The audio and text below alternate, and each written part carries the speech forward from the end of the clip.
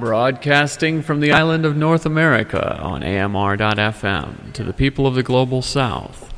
This is Radio for the Blind, and I am Joshua David McLaren. A wise person once said, before enlightenment, chop wood, carry water. After enlightenment, chop wood, carry water. Chapter 12. In a Letter to Bangladesh.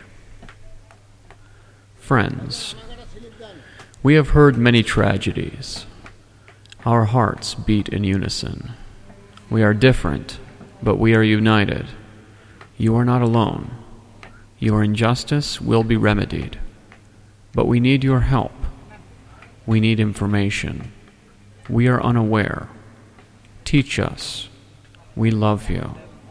Many companies are abusing you.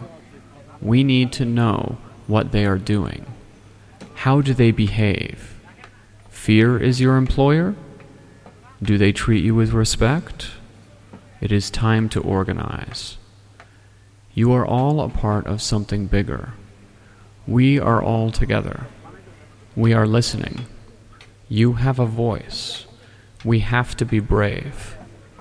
Every company seems to be so strong. Their power is an illusion. Their power comes from the people. Their strength comes from all of us. We are the origin of peace.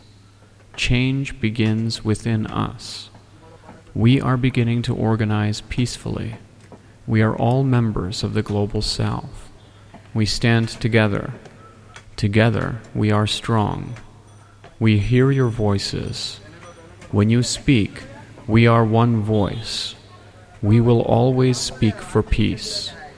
No problem is solved by violence. Violence brings more problems. Peace will always be among us. They will beat us with sticks, but we will not be beaten. They will shoot at us, but the bullets will have no place in our hearts. They will imprison us. We will use the time wisely. They will torture us. They will burn us. They will crush our bodies with great towers, and many of us will die. But our voices will remain intact. Our voices become stronger every day. Your voice, our voice, a single voice. We are listening. Use your voice. We are friends. We are family. We are a single species. We love you. Give us your voice. Tell us which companies have black hearts. You have a voice in America. You have a voice in the world.